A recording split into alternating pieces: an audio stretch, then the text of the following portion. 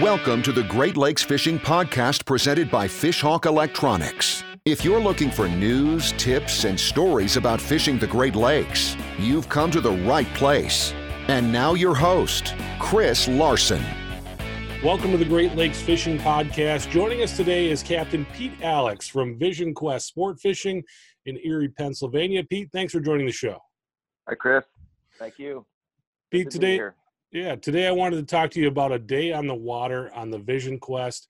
And for purposes of this conversation, we're going to talk about Lake Ontario. I know you've got three different boats on all, you got them on Erie, you got them on Ontario, but let's talk Lake Ontario. You run full day charters there. What does the start of your day look like? Well, start of my day is getting up probably about at least an hour before my crew arrives.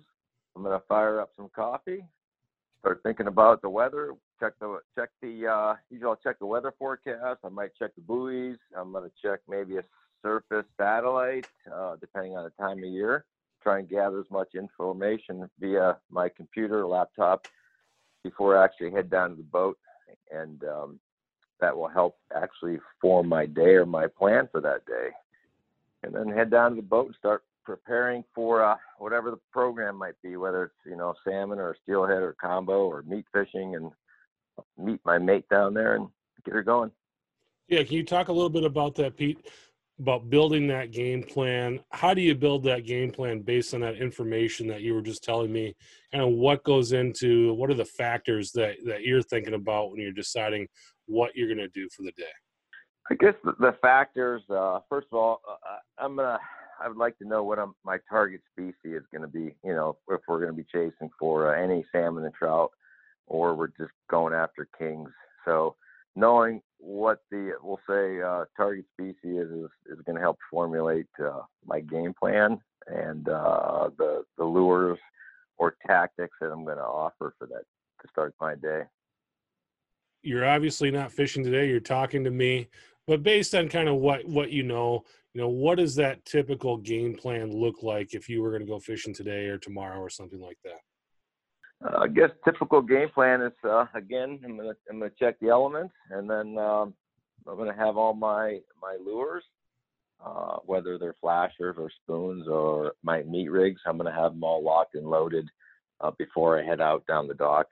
Typically for me, I'm gonna start out my day with a lot of high vis colors.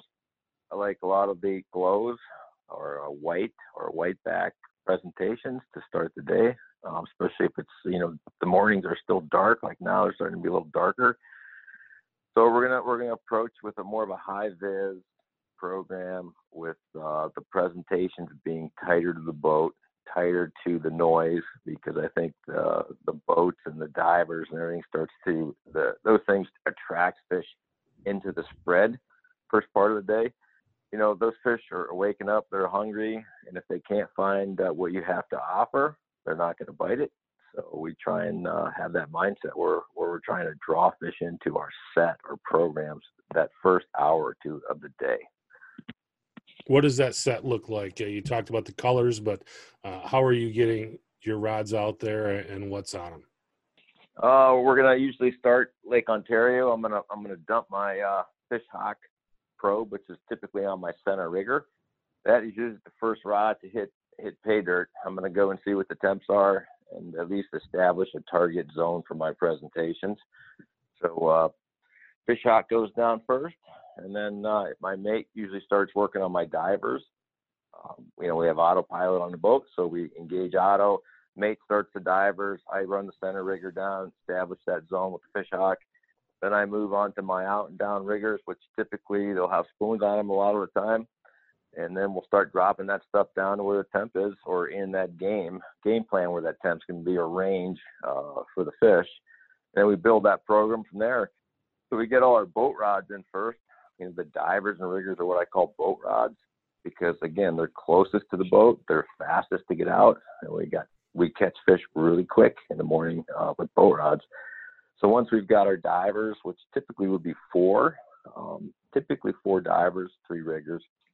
Once those are deployed, we will then start to deploy long lines if we're not getting bit. If we're getting bit pretty quick, we keep the long lines on deck because they're just going to get in the way. if bites lows, or say we haven't had any bites, we're saying the temp is going to be around the 80 foot or 70 foot. We're going to start grabbing maybe a 300 or 400 copper or weighted steel, and start deploying from there. So we'll start engaging a long line plan then next. If things aren't happening the way that you like them to, how many rods do you guys have out, when you kind of are maxed out? About 12. If we have to use more than 12 rods, it's going to be a tough day, or it is a tough day. So typically we'll do 12 rods. If the rods aren't moving, right away, and we've got all 12 out, we have not had a bite. Pete's going to start looking for like maybe what happened. I'm going to start moving in or moving out. I'm going to change directions, and I'm going to start looking for a different target depth. All right. Now this is where I want to know what all your secrets are. If I told you that you could only fish with if I told you could only fish with 2 rods when you left the dock, I'm only giving you 2 rods. How would you set those 2 rods up? All right. Rod number 1 is going to be my center rigger, because that's going to have my probe. So I'm going to use 1 downrigger, typically my center. I like it. Catches a lot of fish for me. So I'm going to use that, because I'm going to put a fish hawk on it. That's going to give me my speed and my temp. So I'll be able to monitor the whole program with that 1 rod. So that's a definite.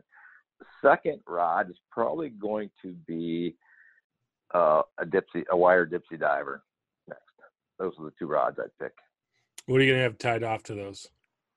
If I'm fishing top 60 feet for fish, because water's cold or cool, and I'm really throwing everything in that top 60, I'm going to be running spoons.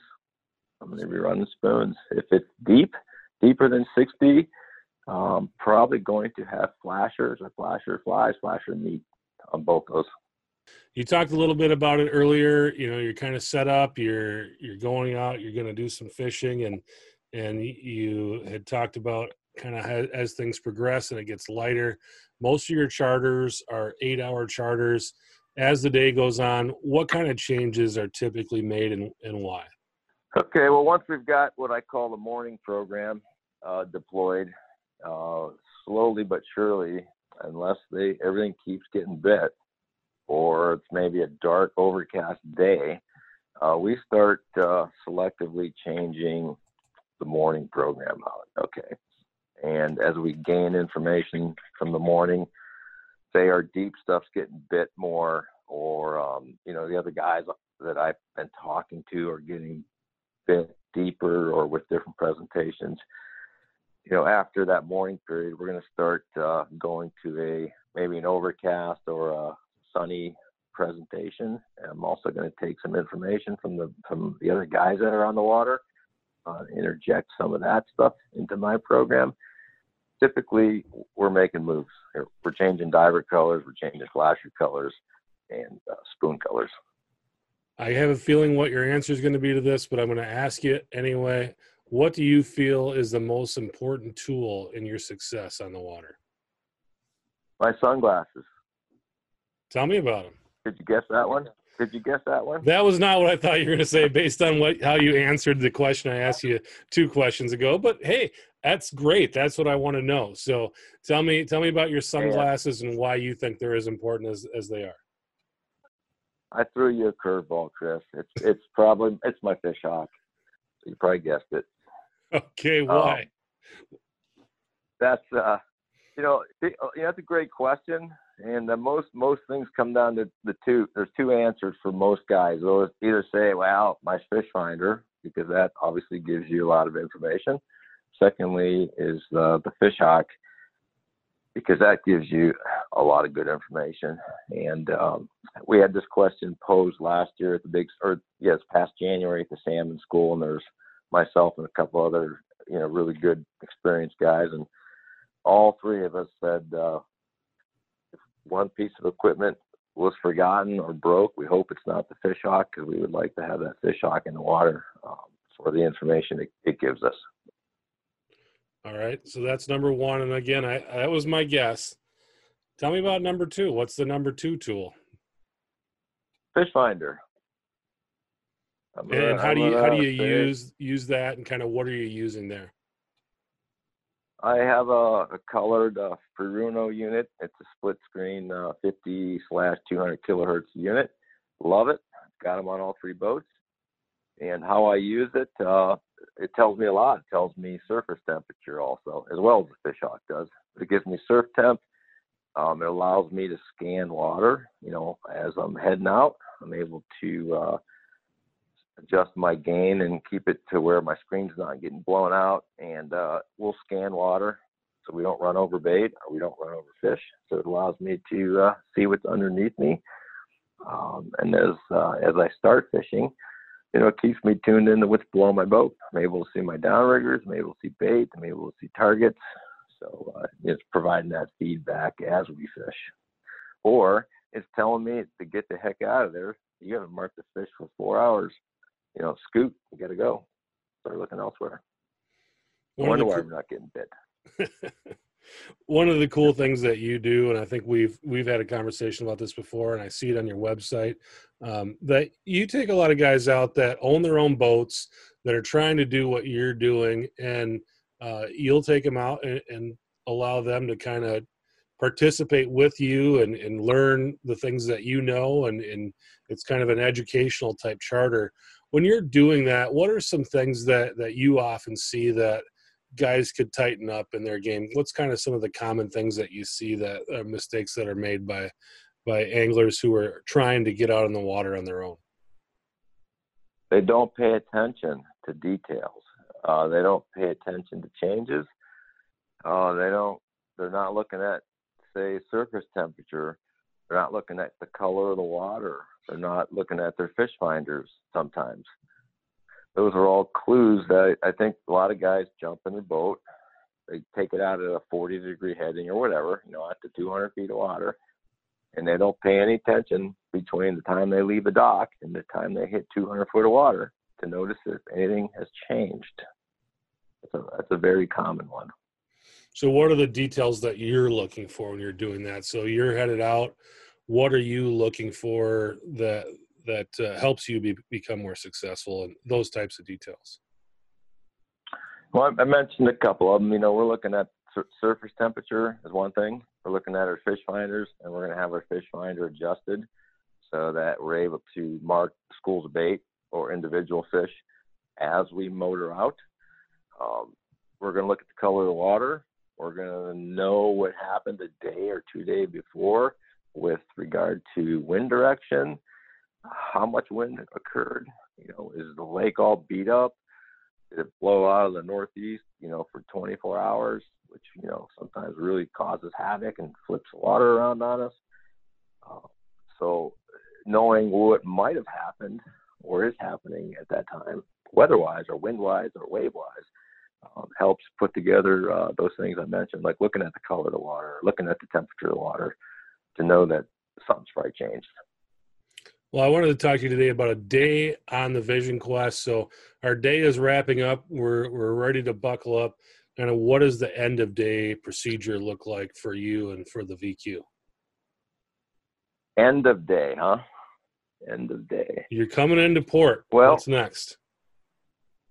Well, we're gonna. I usually give everybody a heads up. If we haven't caught a limit of fish, and say we got a little more time left, I'm usually giving the guys a heads up. I'm gonna tell them, we got 20 minutes left before we start pulling rods. So if you guys got any fish dances or anything else that you guys want to do, now's the time to do that. And we start usually when I've got a little time left, I start throwing curveballs at the fish. I might drop half my spread ultra deep. I start changing up, especially if I have not had a bite lately. We pull things in closer, drop things deeper, and then when it's time to really start pulling rods, we pull the least productive rods for the day first, get those the heck out of the water because they haven't done very good for us. We want our money rods kept in the water to the bitter end, and we just talk to the guys. We get them involved. We usually have the guys pull some of the rods for us, pull the boards in, and talk about our day. Maybe take some pictures on the back of the boat, because usually on the water boat pics of fish are nicer than at the dock. And we usually celebrate our day if we had a great day and head on in. What's the most rewarding part of it for you? I'd say seeing a lot of big smiles on people's face, or having those guys really feel good about a particular fish that they caught or a box of fish that they caught, and the excitement, especially first-time guys. Really cool to see these guys elated with their catch and proud of their catch and sending pictures to their buddies, and it makes my day. Is there something you wanted to talk about that I didn't ask you about today? No, really. I guess I just mentioned I've been doing this for like 30 or 31 years now, and I still really enjoy it. I don't try and fish every single day because I think it becomes more of a job, but I do fish quite a bit, and I still enjoy meeting a lot of new people. I still get excited to get up in the morning to do this, and hopefully that continues another 15 years for me. People want to get in touch with you and spend a day on the Vision Quest. How do they do it? They could contact me through Facebook. They can contact me through my website, or they can, my website contains my cell phone and my email information. It's at www.visionquestfishing.com, or just Google Vision Quest Sport Fishing. Perfect. Thanks very much, Pete. Appreciate it, and good luck the rest of your season. Thanks, Chris. Always good talking to you. Thanks for listening to the Great Lakes Fishing Podcast presented by Fishhawk Electronics. For more information on fishing the Great Lakes, visit our blog at fishhawkelectronics.com.